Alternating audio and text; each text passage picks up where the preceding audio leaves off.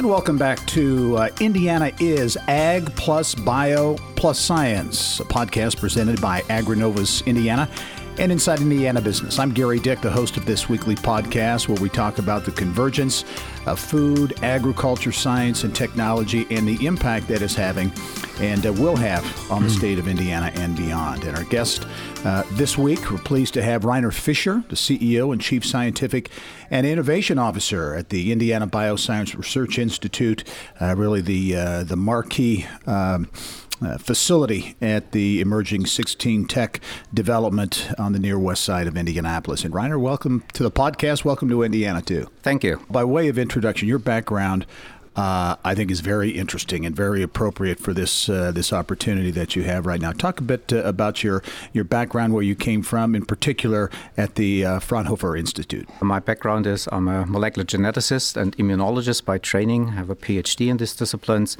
And for the last 18 years before I joined the IBRI, I was the department head at the Institute for Molecular Biotechnology at the Aachen University, a little bit similar organization in the structure like Purdue University, engineering school, and also in parallel the senior executive director of the Fraunhofer Institute for Molecular Biology and Applied Ecology.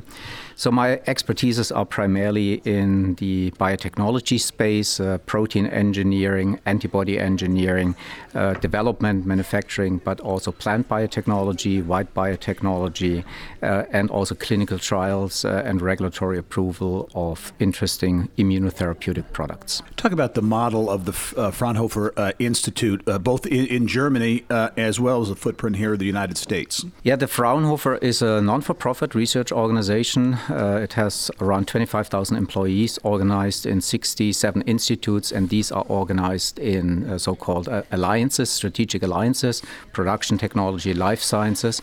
And it is an applied research institute that has to raise about 80-85% of its annual proceeds by contractual research, and the rest comes through a basic research funding program from the federal and the state government. Yeah, so I wanted to make that point. So there is state support, but the vast majority of the revenue, the support, has to come through contracts. That's absolutely correct, and particular by industrial collaboration, so industry-sponsored research and competitive grants from Germany, from Europe, and from international proceeds. Talk about the opportunity at the IBRI. What really interested you in the IBRI and what's going on here in Indiana? Well, I'm very much interested, as I already pointed out, in applied research and really helping organizations to bring innovative ideas closer to the market, ultimately into the market. And that is usually done either through a spin-out or by licensing deals with the corporate partners where you engage in these research projects. And compared to what I did in the past, traveling around the globe like 1 million miles per year to stay in touch with customers and to attract to contracts, in Indiana, and in particular in Indianapolis, this is in a much closer proximity. So my travel has significantly been reduced in the last year, which I'm very happy about. And also the mixture of the different companies, whether you're talking about pharmaceutical, diagnostics, medtech, and also nutrition/food feed, is really superb in the state of Indiana. And that is one of the key reasons, in addition to the big opportunity of building another, hopefully, success story, as I did in Fraunhofer, with a similar but not identical model here in Indianapolis. That was the key reason why I accepted this position. Talk a little bit more about that. What do you see as the opportunity here with the IBRI, especially as you look at that opportunity to bridge food, ag, science and technology? Yeah, so first of all, we are also an applied non-for-profit research institute, and we're primarily based on an endowment that we're growing for supporting the base funding, so not directly through the government as we did in Germany. And I see here a lot of possibilities, in particular with our mission and focus in the cardiometabolic area, to provide healthier and safer for nutrition to avoid the onset and also the progression of cardiometabolic diseases, including diabetes and obesity. And I think with the key players, both in the academic space with IU and Purdue, where I have a professorship now, but also the corporate partners, Corteva, for example, the new organization around the former Dow AgriSciences, I think there's a huge potential for next generation input and output traits that we can engineer, modify in crops, but also to basically look into next generation greenhouses, think about vertical farms, aquaponics, hydrocultures, and for that we have developed some ideas, in particular in the safety space around toxicogenomics, together with partners from industry and academia. And this has become an open platform where we can contribute to the safety of the products that make it to the market. And that is one of our key interests, in particular in the cardiometabolic space. Mm-hmm. Indiana is a leading state, certainly in the life sciences and in ag as well. Do you see collaborative leadership opportunities? Absolutely, and in particular at the boundaries and convergence of different disciplines. And there's a lot of parallels which most people don't think about between human and animal health and plant sciences. If you think about the pathogens, they're literally from similar groups, whether it's bacteria, fungi, viruses that infect these organisms, and we have to fight that to avoid the loss of food or feed supply. But also precision agriculture. Now think about drones or imaging-based technology, then genome editing, a new form of kind of genetic engineering to modify these input and output traits, but also the convergence of big data together with engineering sciences will provide tremendous opportunities. And you have a lot of key players here in the state, not only in the academic space, but also in the industry space, where we can make this happen. And ultimately, I think what is also important to mention that we are very much interested in complying with the United Nations 2030 Agenda for Sustainable Development. And I think we have a huge mandate to fulfill, to contribute to these 17 grand challenges and to provide innovative solutions. And nobody can do this themselves. So we need to work together. And that's what I really truly enjoy, is networking and finding joint innovative solutions that ultimately benefit the consumer, the patient, and the people that have a certain interest in the market. AgriNovus, do you see potential collaborations with AgriNovus, an organization that has really very quickly gained momentum in the state around the food and ag bioscience sectors? Yes, absolutely. So what I said around these UN Sustainable Development Goals, and I had discussed with your leader in AgriNovus several big ideas that we can jointly tackle, whether it's about the continued food supply, the food safety, but also health aspects so that you have healthier food. That, as I said in the beginning, reduce the onset, the progression of diabetes and obesity. And this is at the heart of the Hoosiers, and that's one of the key challenges in the state. And I hope that we, together with the partners, can have a significant contribution in that space in the years to come.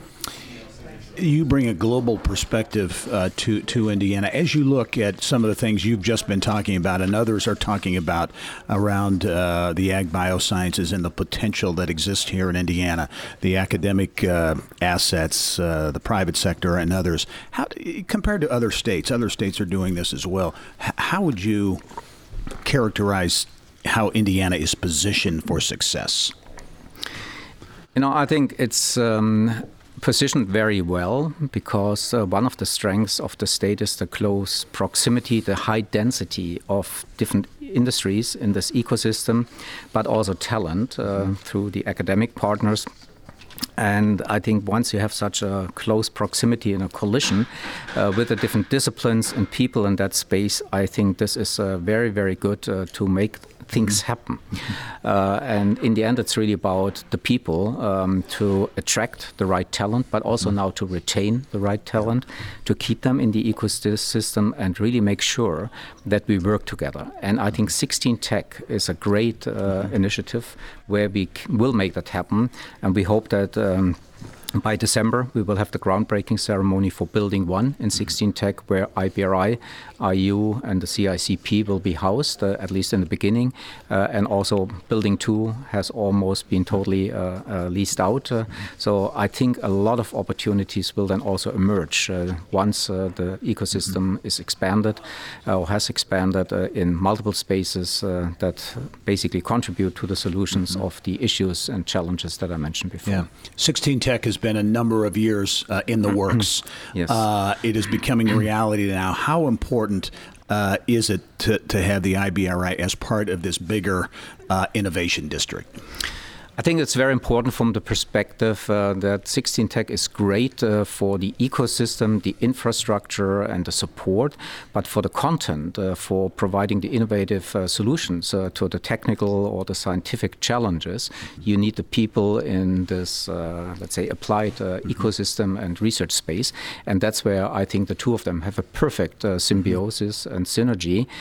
So I think one cannot exist without the other. And I hope that this will be a very, very successful story for the future, and that we also get a lot of support from the local, not only companies, but also our current stakeholders and future stakeholders, or even private donors and people that are interested in the system. Yeah. Final question for you. In your view, what are the things that Indiana as a state needs to continue to work on to distinguish itself in this space? That's a little bit challenging to answer, but I think it's important to find your own unique selling points and your own niche. So don't copy a Boston or Massachusetts or a San Diego or San Francisco area. You can learn from that, or you can team up and network with them. But definitely, I think through the agriculture, there is a big opportunity, and this to be superimposed on health issues and needs, both for food and feed, or safer food and feed supplies for the future. I think this would be a tremendous opportunity. And I think also Indiana should go out more on the national and also the international level. So there's nothing to hide. They should be actually even more proud of what they have, not only being number 2 in terms of exports in the nation. I think they can do much more, but for that we need to find these partners that really interact, interface, collaborate, convene together to make this happen. Fascinating perspective from Rainer Fischer, the CEO and Chief Scientific Officer and Innovation Officer as well at the Indiana Bioscience Research Institute here in Indianapolis. Rainer, thanks so much. Good luck in all of your endeavors. We look forward to talking to you again very soon. Thank you so much, and have a great day. All right. Well, that does it for another edition of the Indiana is Ag plus Bio plus Science podcast. Each and every week we bring you this podcast where we talk about the convergence and the excitement around food, ag, science, and technology, the impact here in Indiana and beyond. I'm Gerry Dick. We'll see you next time. This podcast is a product of Inside Indiana Business, hosted by Gerry Dick, produced by Libby Fritz and Joe Ullery, and was recorded on location at Launch Fisher's. More people get Indiana business news from Inside Indiana Business than any other source.